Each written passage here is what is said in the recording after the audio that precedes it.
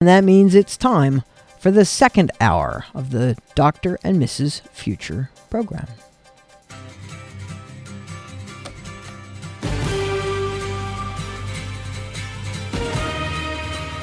Welcome back, my friends, to the show that never ends. Ladies and gentlemen, KSCO presents the Dr. Future Show. If you would like to join in our show today, you can call us at 831-479-1080. That's 831-479-1080. And now, your host, Dr. Future. Hey, folks, welcome back to the show. One of the big headlines this week in the news was that there were massive plumes of searing rock, possible volcanism going on our neighbor on Mars. On Mars. Our neighborhood. Yeah, never mind. Our solar Hawaii. neighborhood. Yeah. Right. Hawaii. Isn't that interesting yeah. that Hawaii and Mars are both volcanic at the same time? Well, at least the news about them is. Yeah. And it's quite fascinating, isn't it? Yeah. We thought Mars was dead for a long time. This new information is changing things a little bit about how we think about Mars.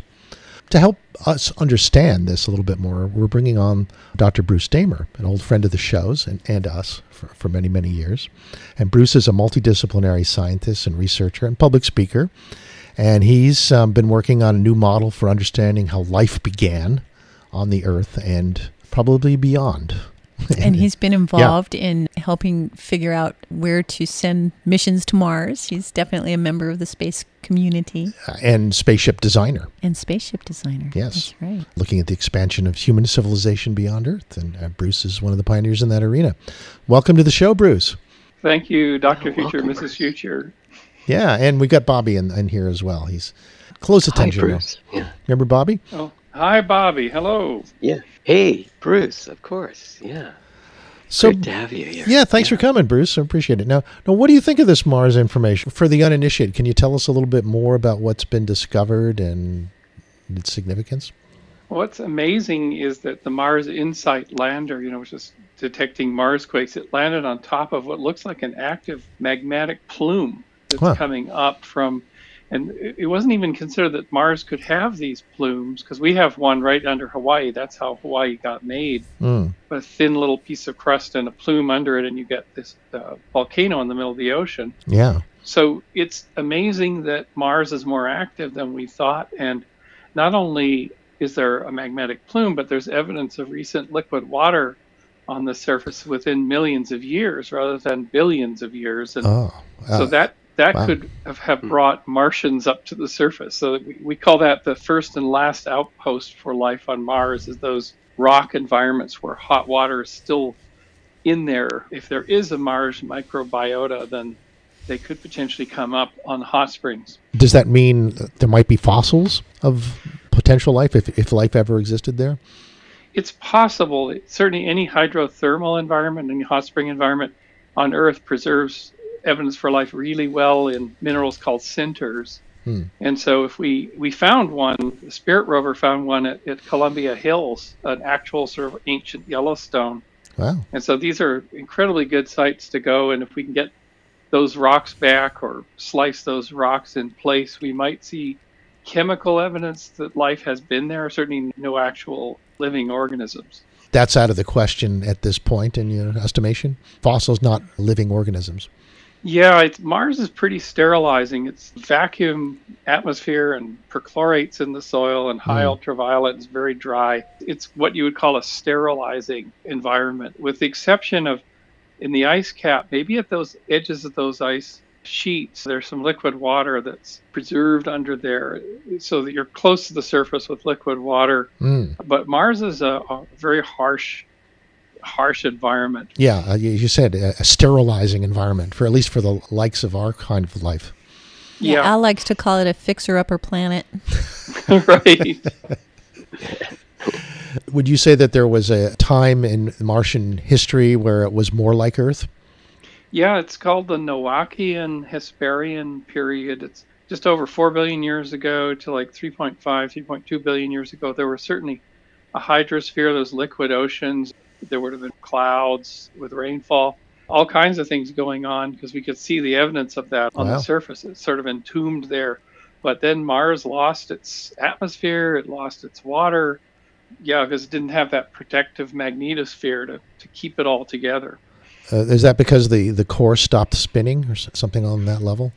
On that level, exactly. And it turns out that, well, Dave Deemer and I at UC Santa Cruz use Mars as an example for a world that what we describe it as Urable, or it has Urability factors, that Ur being a German root word for early or origin, like it's a place where life could have started.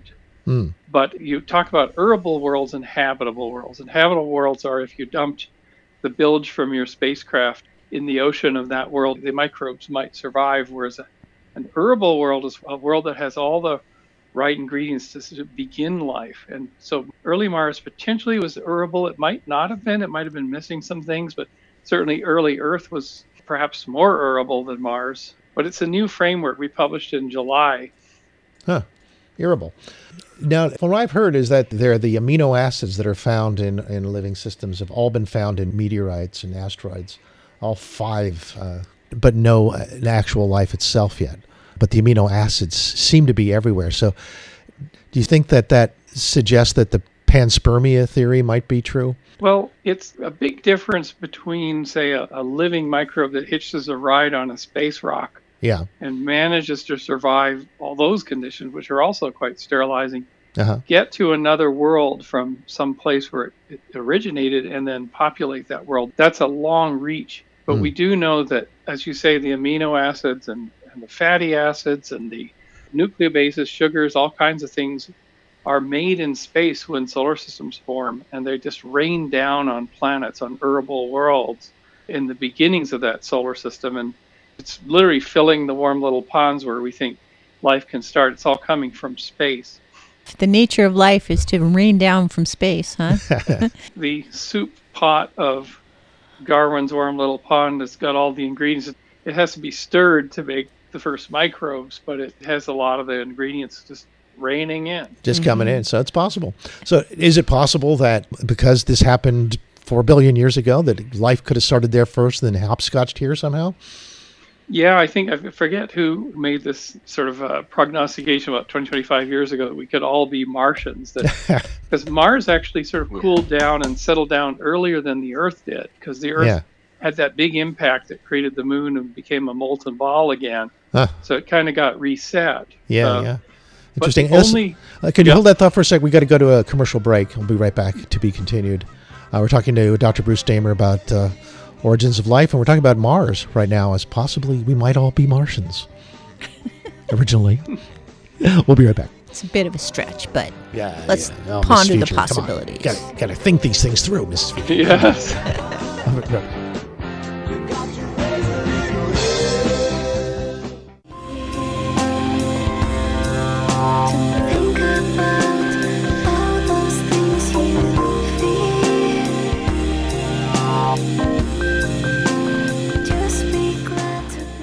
I'm glad I'm on Earth. We're talking to Dr. Bruce Damer about life on Mars, or the potential of life on Mars.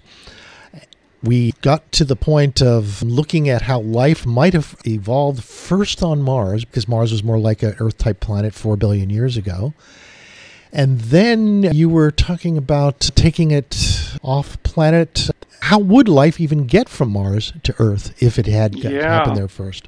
It would be like a whack-a-mole type thing. There'd be a big rock hitting Mars, blowing some of the crust material off, and it floats around.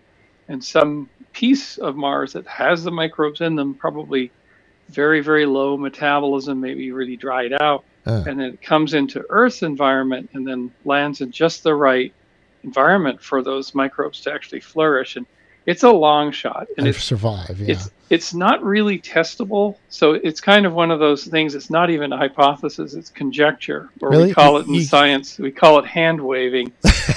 Because a thesis, not a theory. It's a notion. Okay. The only way to verify this would be if you got a living microbe from the Earth and one from the Mars, you compared their genetic code. And if they were pretty close, then we know there's a common origin, but the origin could have been on the Earth, and then the microbe. So we find no microbes on Mars, and this is a long process too, because we have to drill into rocks, and we have to drill multiple places, and it would probably take 100 years or 200 years to say definitively there's no life here. It's a long and costly thing. Huh.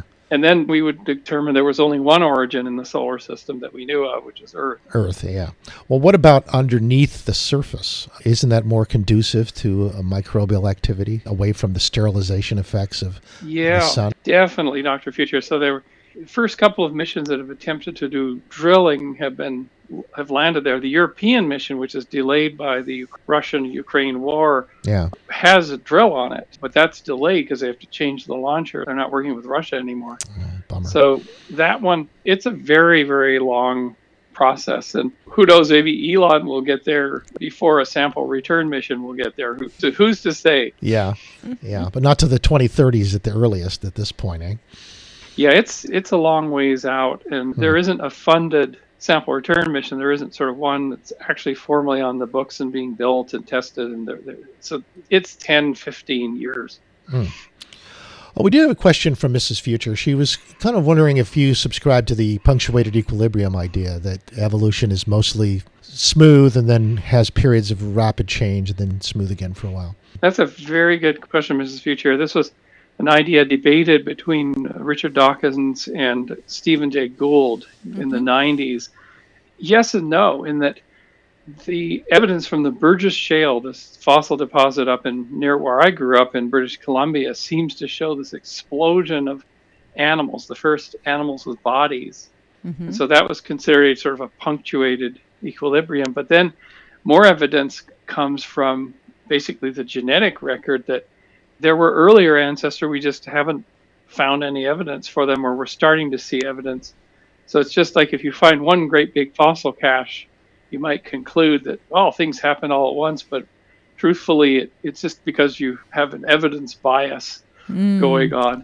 But the other thing is that when oxygen appeared, that was a nonlinear jump in the availability of energy to organisms. So oxygen shot up in a certain period because of the activities of life, and that powered a giant punctuated equilibrium for sure, because things that needed to breathe came into being. Yeah, oxygen suddenly became center for life and the formation of it. Yeah, because until that point you had all these microbes, stinky pond scum kinds of things that were just cranking along for 2 and they were 3 just billion fermenting years. to stay warm, right? Those lowly anaerobics. Yes, and they just had only a certain amount of energy to work with. That's why there was very little evolution going on for the longest period of time, because they were stuck. Then sort of stuck in an energetic cul-de-sac. Yeah, their main job was to sunbathe. Yes, exactly. Then along came O. Yeah, they started breathing.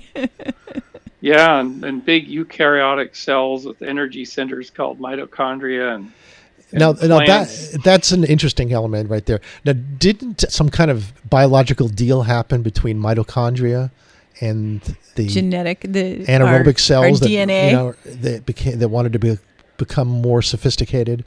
Wasn't there a Wasn't there a marriage of separate organisms? Yeah, two organisms. The single cells that became us.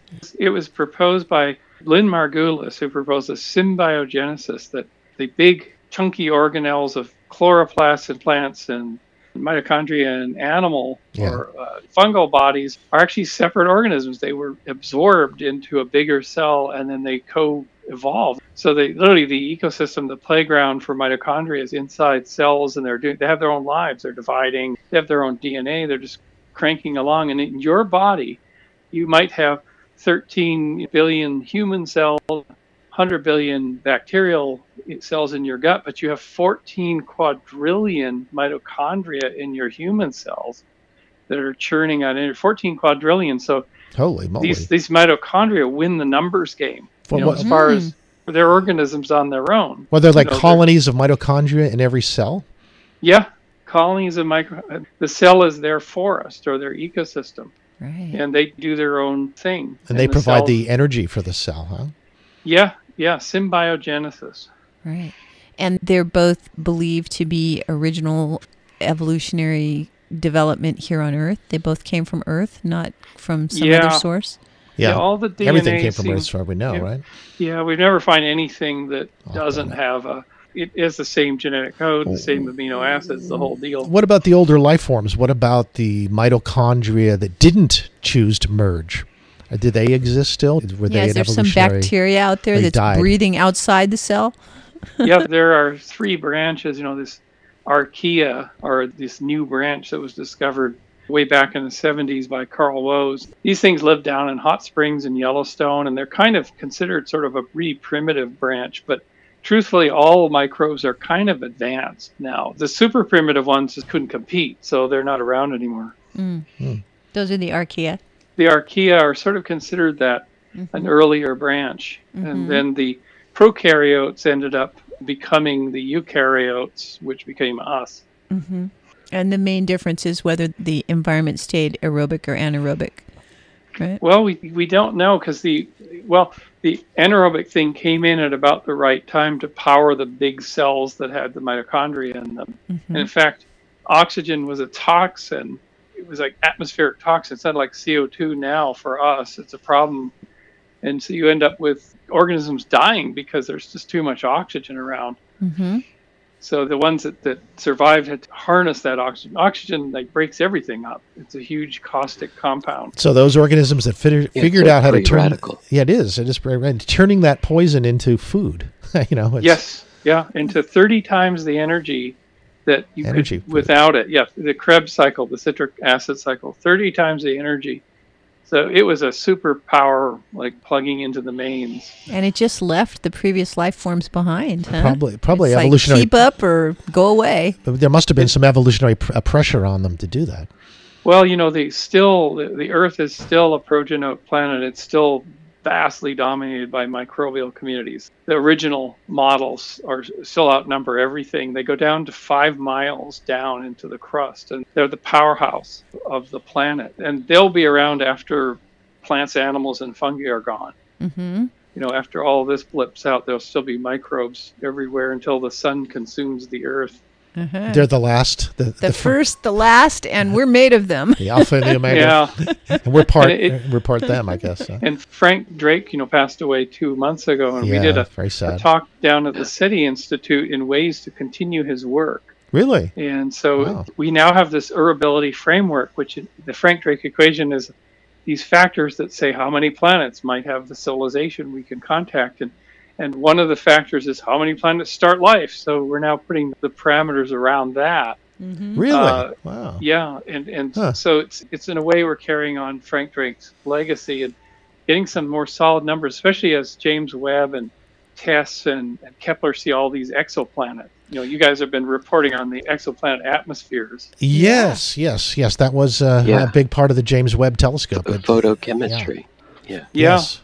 We can now work with these tens of thousands of exoplanets and models and say which ones are errable, which ones have the conditions to begin life, rather than just the idea of habitability, liquid water being present. I see. So you're involved in trying to come up with the new criteria for assessing exoplanets as errable planets? That's the proposal we're putting out. So whenever we run into an exoplanet person on the street, we just take them to coffee and try Have you thought about it this way? Irritability. It's better than irritability. And the listeners to Dr. Future can find at SETI Institute, SETI Talk by Bruce Damer and Dave Deemer, Errable Worlds, and you can see it online. It was put online last week. So nice. It's all there. And so finding CO2 is a big, meaningful thing as far as that all goes, huh? It could be. I mean, if you find glints off of the water that might be there, say an ocean or something, that's another biosignature. But it's a tough one because you're not going to get much detail about the surface. No. You just see a little blip of light get brighter or darker and some periodicity. Extreme science, pulling all that information from that. Wow. Yeah, there's methane in Mars's atmosphere, but we don't know if that's a biological source or not. So that's not a clear biosignature. Yeah. Hey, Bruce, would you be willing to stay on for one more segment? And we got some questions coming in. Sure. Yeah. All right. We'll be right back. We're talking to Dr. Bruce Damer and Origin of Life and in the solar system and beyond. Be right back.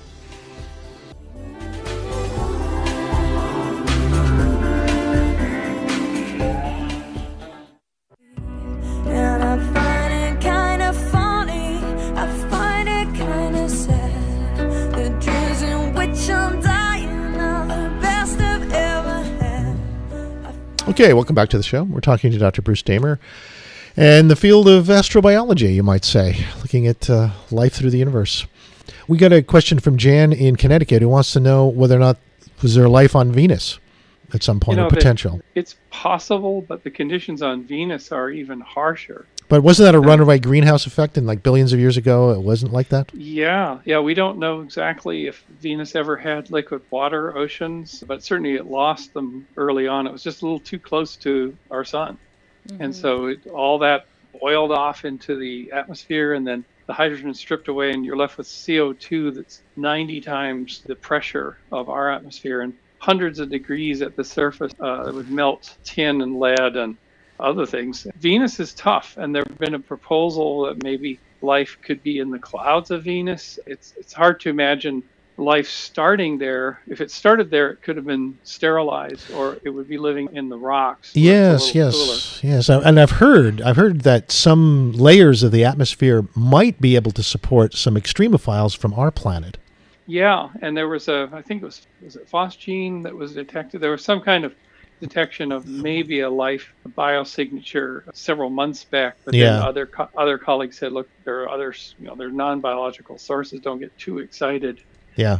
But it's increased interest in this, and maybe we'll see some missions to try to sample that atmosphere. Well, I guess if we're agents not just of our species, but of biology generally, would it be ethical to put extremophiles into that atmosphere to see if they lived? Well, it would confuse the science, because then we couldn't ever really figure out the Venusians from the Terrans. So, you do have that issue, don't we? Typically, cross-pollination causes problems like that. And inside the bodies of the landers and rovers on Mars are biofilms. But they're not on the exterior. They're sort of asleep in a way that you can't completely sterilize the surface. So what you're saying is we've already contaminated Mars with our microbes that are hiding in the bellies of our spaceships. They are there. Undoubtedly, they are there. So there is life on Mars. It's from Earth, and it's temporary. And, it's not going to be there for forever, but it's definitely there in the refuges of the belly. They're not intentional. They're not intentional. Yeah. And think how hard it would be for them to survive, even if they tried. Yeah. Right? I mean, we're talking about things that can be showered off if people come home, right? Yeah. It's such a fascinating time right now, in that we have actual models that work for origin of life, where we can form polymers in little pools. We can take our stuff. We took our stuff out to Fly Geyser near Burning Man. Yes, that's an amazing geyser, I might say. It looks like some alien sculpture. And you guys went there years ago, right? Oh, yes. Yeah, we had some great adventures there. I wouldn't call it a scientific expedition, though. So mud people. We went there with the BBC of all people, and we did our wet dry cycling with Fly Geyser water. I just did a little pipetter, and I was just drying down the slides, and we were able to form RNA from in Fly Geyser at the temperature and the pH of Fly Geyser. So you were at the Fly Geyser, and you were able to create RNA? Is that what you said? From its building blocks. Mm-hmm. So it stitches it together like a zipper when you dry down the solution. And if you got lipid present, you add a little drop of hot spring water, and you'll see little compartments form that have RNA in them. You can stain them, and they'll glow. Wow. They glow in the dark. And for the uninitiated, that is a precursor to life. It potentially really is, because all those materials potentially can come from space, and you can mix them up in your little pond, and they have to go through wet dry cycling. It has to be an engine to push things away from equilibrium, it's called. You have to have some kind of an engine to do that. Yeah, and that's been your specialty in a sense, is looking at in depth the wet dry cycling process that would allow all this to evolve. Yeah, and it's getting more and more interesting. There's an impact that this may have on artificial intelligence, and there's so many fields. Yeah, there was a process philosopher named Matt Segal who's working with us to bring all these discoveries into Whiteheadian philosophy. And last month I talked to a Franciscan sister, Ilia Delio, who's interested in the theological aspects of this origin of life work. Mm-hmm. You mean this sort of has a little echo of the Contact Consortium that you used to host. Well, it's sort of in a new context, but it's still thinking about meeting new life forms and what's our responsibility as members of the human civilization. That's a wonderful recollection, Mrs. Future, and that it's still Contact. It's still the Contact Consortium mission. And in fact, we were down at the SETI Institute. That's where we used to do the original Contact conference with Jim Fanero. Yes, I remember that. Yeah, by SETI. And so Jim from Cabrillo here. Yeah, from Cabrillo. Yeah, there we are back again, and it's the same people. There was Seth Shostak there, and the same. He's wearing the same blue vest that he's worn for 35 years. So what do you think after all this time? Has the ideas changed much since? They really have. The field is no longer really looking at origin of life in the oceans, at the hydrothermal vents. But Dave and I and many other colleagues have done that paradigm shift in science where people are now back on land in the little pool scenario. And so that's kind of a big thing to have witnessed and been a small part of. Yes, no longer the middle of the ocean, but the edge, the shore. Still water, lots of water. Yeah, right, fresh water. We think it's fresh water, and if it's driven by cycles of hot and cold and splashes, and if you go to one of these hydrothermal springs, it looks like nature's chemistry set. All the different colors and acidity, and the pools are mixing. It's just like the richest chemical environment you can imagine. And of course, it's probably what you needed to start something like life. Yeah, and even today, I'd say when we did our baths there, it felt very healing to our biology. Yeah. Very restful. Yeah, lots of free energy and from the heat of the hot spring, and then you got sun coming down, and it's nurturing in a way. It's the jacuzzi origin of life. You recharge and then go back to Burning Man. Yes. Yeah. It really worked well. We had the best of both worlds there. And it's so amazing how close that hot springs is to the Burning Man site. Yeah, and the Burning Man organization, they bought the whole property, so they own that. They own it now? Wow. Thousands of acres. They bought it. You can go there with a permit. There's people living there all the time. There's a ranch manager, and that's where they get the water for the playa. The big water trucks come through a system there, and they get filled up, and then they go back to the playa to water down the dust on the roads. That's where it comes from. Right. Yeah. Didn't that spring get created artificially? It wasn't always there, right? Yeah, it was by ranchers drilling down to water source for their cattle. And then up came this hot water that cattle couldn't drink. and then it just kept spraying up, and it's high in silica, so it grew these colorful towers, which you guys saw. Yeah. Yeah. Oh, it's unbelievable. Yeah, they look like volcanoes. Yeah, or upside down stalactites. Yeah. Yes, with spurting hot water. And they're packed with microbes. You can see the colors in there. Just microbes are living inside the stone that's being made. These brightly colored stones, for some reason, they make brightly colored.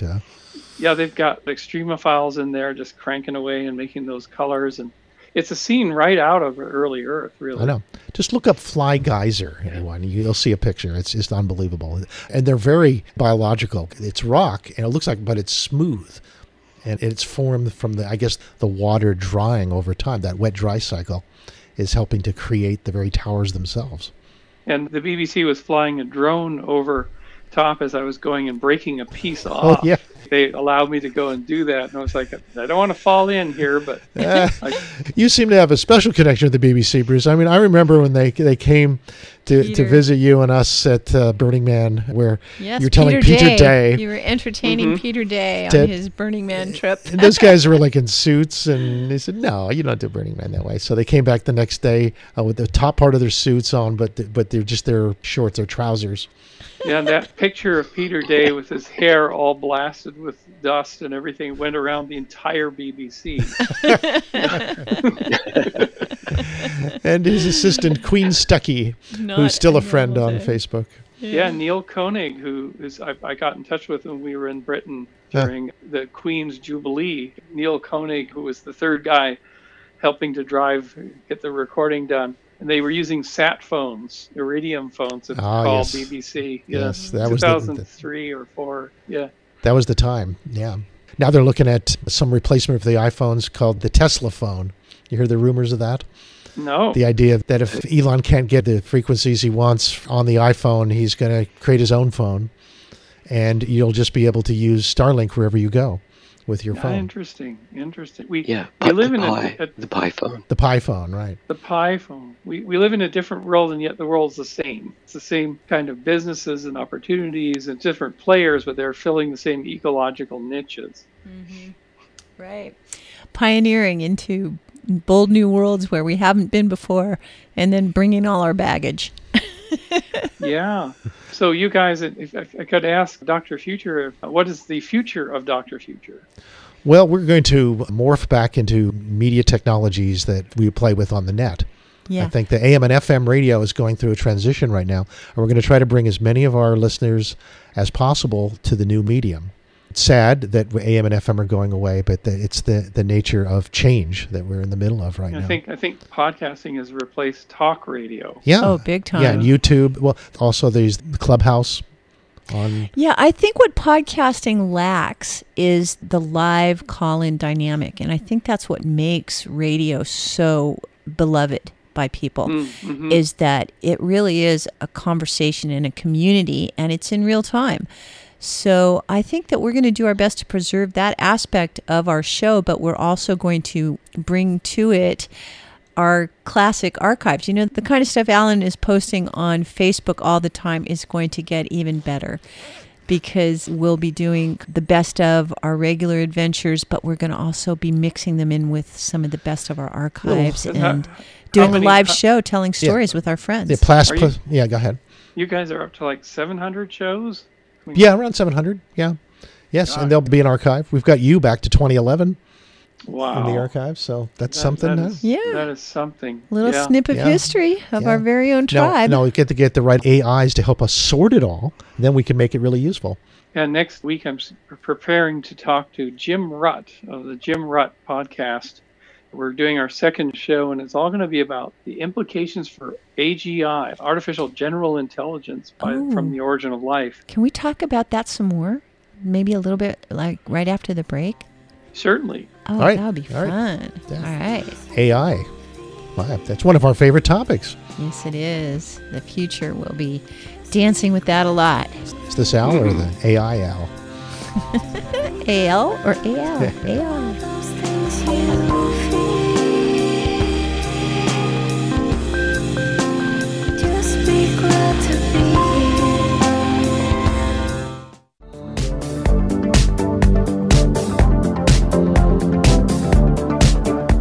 Okay, we are back. We're talking to Dr. Bruce Damer about the origins of life, and we're going to talk about life and AI. But first, we have a question from the audience, from Gabby in New Jersey. She says, it's clear how prokaryotes and eukaryote cells develop, but how did we make the jump, evolutionarily speaking, to complex intelligent life? And how much of a role did microbes play in that evolution?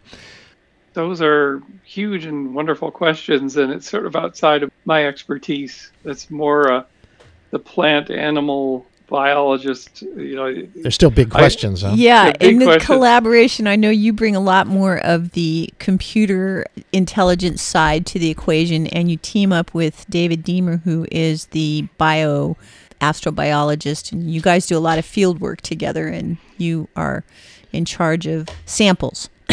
What I can suggest for Gabi is that what we're discovering and proposing, that the origin of life was deeply collaborative. That we didn't come from a common ancestor that was sort of duking it out, for primacy at all. The origin of life, the common unit, is a communal colony. So that the protocells that are little sludge at the edge of the pool grow up into living cells, but they can never live separately. We come from a common communal origin, and then that communal system was deeply collaborative. It's like a marketplace. Some things could eat sunlight and generate carbohydrates for things that are living below them, and that's still what happens in microbial consortia today. So that's a deep thing. And then when you look through that lens, you potentially realize that competition, the survival of the fittest, is going on, but it's going on inside of a framework of deep collaboration and sharing. So it's really a dual system that's driving life forward. Sure. It's like if it was a classroom, there's the kids that run for office, and then there's the kids that just knuckle down and do what's expected, and then there's the kids that hate being there and are trying to do something else. Yeah, and then the kid that's trying to be the toughest one on the playground, and the other kid that's networking. And this was true in primate communities, of course, the alpha and beta males and blah blah. But in terms of this deep network, when we peer down the microscope and we see these clusters of protocells, we realize that there the network comes alive. Like something that's happening in one can create products that will diffuse through the protocell blob and end up in another one, which will trigger another reaction. And that creates an actual network of symbolic message passing, which is new in the universe. This can't exist in just physics, just rocks and water alone. It has to have this sophisticated thing. So when you get networks powering up, then if you add memory to the networks, little short strands of RNA and DNA that can record things and make copies, then you have the elements for life. We call it probability, interconnection, memory. Those are the three things in the soup that have to churn away, and that they can create a system that's capable of transforming a world. And that this PIM formalism is still going on. Here we are in Dr. Future, we're crowded into a thing called a radio show, which then allows us to network and share information. And then we record the show, and that's cultural evolution. So that's PIM as well. So PIM is at all scales, from life's origins all the way up through tech and culture. Yes, and if I reach into my memory, what you're describing sounds a little bit like Bruce Lipton's ideas of what he calls cellular intelligence. Yeah, a lot of what he's talking about is things are happening at the membranous boundary. Yeah, it's quite some similar ideas there. Right. Yeah, the membrane is the brain of the cell because it has the sensors and the feelers, and it's testing its environment so that it can gauge its own appropriate response. And it can be open or it can be closed. It can feel safe and expansive, or it can feel fearful and contractive. And the life inside the cell is running the show.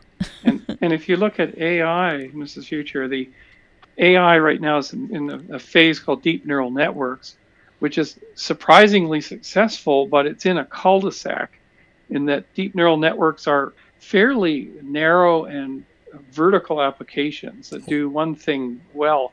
But when you throw general problems at them, you'd have to train them. You'd have to build a whole new system. They're not comprehensive generalists, so they're specialists. They're specialists. And so the push now by people like Ben Goertzel is to do AGI, artificial general intelligence. This is hard. This will be a hard transition to make. So we make a transition over to graphs instead of these deep neural networks, graphs of knowledge, graphs of state machines, kind of like the way neurons interact. Because the human brain looks nothing like a deep neural network in AI. I mean, the human brain doesn't use back propagation or any.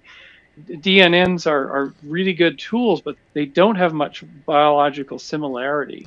But if you use some of Doug Engelbart's ideas of creating the technology to be friendly to human intelligence, perhaps an interface between the AIs would increase human intelligence if it's a good interface. In fact, Jim Keller has a wonderful interview with Jordan Peterson in his podcast recently that he's an amazing AI guy. If anybody wants to dissolve their panic about AI eating the world or becoming intelligent, listen to Jim Keller, because he's a technologist who's built all these systems. And he actually explains what they really are, which is tools that are like human prosthetics. And he proposed that an AI in the future will become kind of your best friend. It'll monitor your health. It'll know all your human connections. It'll know what you're eating. It'll know more about you than your best buddy. Actually, or even your partner. Yeah, and maybe even more than my laptop. More than your laptop. And so these AIs that come in through health apps will change our lives. They'll give us financial advice that makes sense for us. Well, see, Bruce, this is all typical of our era of the think different kind of developers of technology, where we really are looking for this kind of augmentation and enhancement, and we don't have the fears that have come up as the general population has been saying, well, what about our privacy? What about the surveillance state? What about the Terminator technology? The Terminator, yeah. All of these things that people project their fears, and then you need somebody like you said, Jim Keller, or somebody I like to listen to a lot is Lex Friedman. And they tell you really what's really going on with trying to manage this ocean of data that is being collected willy-nilly with so much information that it's almost overwhelming, and then trying to make it useful. It's not really quite the thing that people are afraid of, but it's the beginning of the thing that people are afraid of. I'm not afraid of any of it. Me either. The fear that Jim brings up is, it's always about people. Somebody with malintent will use any tool to create all kinds of mayhem, and we have to focus our attention on healthy, healed, together, mature people that are leading various ventures. This is where we need to focus on as people. Sure. And we need to focus on systems that elevate the best in our people, so that they are the ones that are leading the show instead of the trolls. Right? Well, it's easy to criticize. Yes, easy to criticize, hard to fix. It's hard to be like Elon, I suppose. That would be interesting. As soon as you... go ahead. The good news is we are literally running our companies, our supply chain, our learning systems, our medical, all of that infrastructure is working better than it ever has. Yeah. And we're just better. We have data, we have sensors in everything, we have smart people, we have instant communication, instant access to, like, we're building something here on the farm, and I can just look up, how do I mud and texture a wall? And so I could become a sheetrock person in one day. Sure. It's just amazing. Yes. Yeah. The internet is delivering the universe of knowledge on demand. Yes, nothing like YouTube movies for learning that kind of stuff. Seek and you will find. Yeah. So I'm super optimistic. I wouldn't want to live in any other time in history. Except maybe the times ahead that keep getting better. Hey, what do you think of KSCO as an eco station? Where we can track the biology around here. It's supposed to be a unique lagoon. Yeah, who is going to come into that building? No one knows. It's a mystery. We don't know. You talk to MZ. He's interested in ideas. Yes. Anyway, he's fielding offers. Yeah, so any ideas you have on that, Bruce? Most appreciated. Meanwhile, thanks so much for being our guest today. It's really great, as usual, chatting with you. Yeah, wonderful to be Bruce. back. That was wonderful. And helping us to complete this era of AM/FM radio. Yes. Experiments in that arena. And covering the range from origin of life to where will we eventually end up. We look forward to having you on our new platform. Yeah. Yes, indeed. All right. Well, and for people who want to know more, damer.com, D-A-M-E-R. Yep, that's a good place to go, yeah. Okay, and you've been really getting into speaking lately, too. Yeah, Google my name and look at videos. There's a lot of them. Excellent. This is KSCO Santa Cruz. Thank you, Bobby.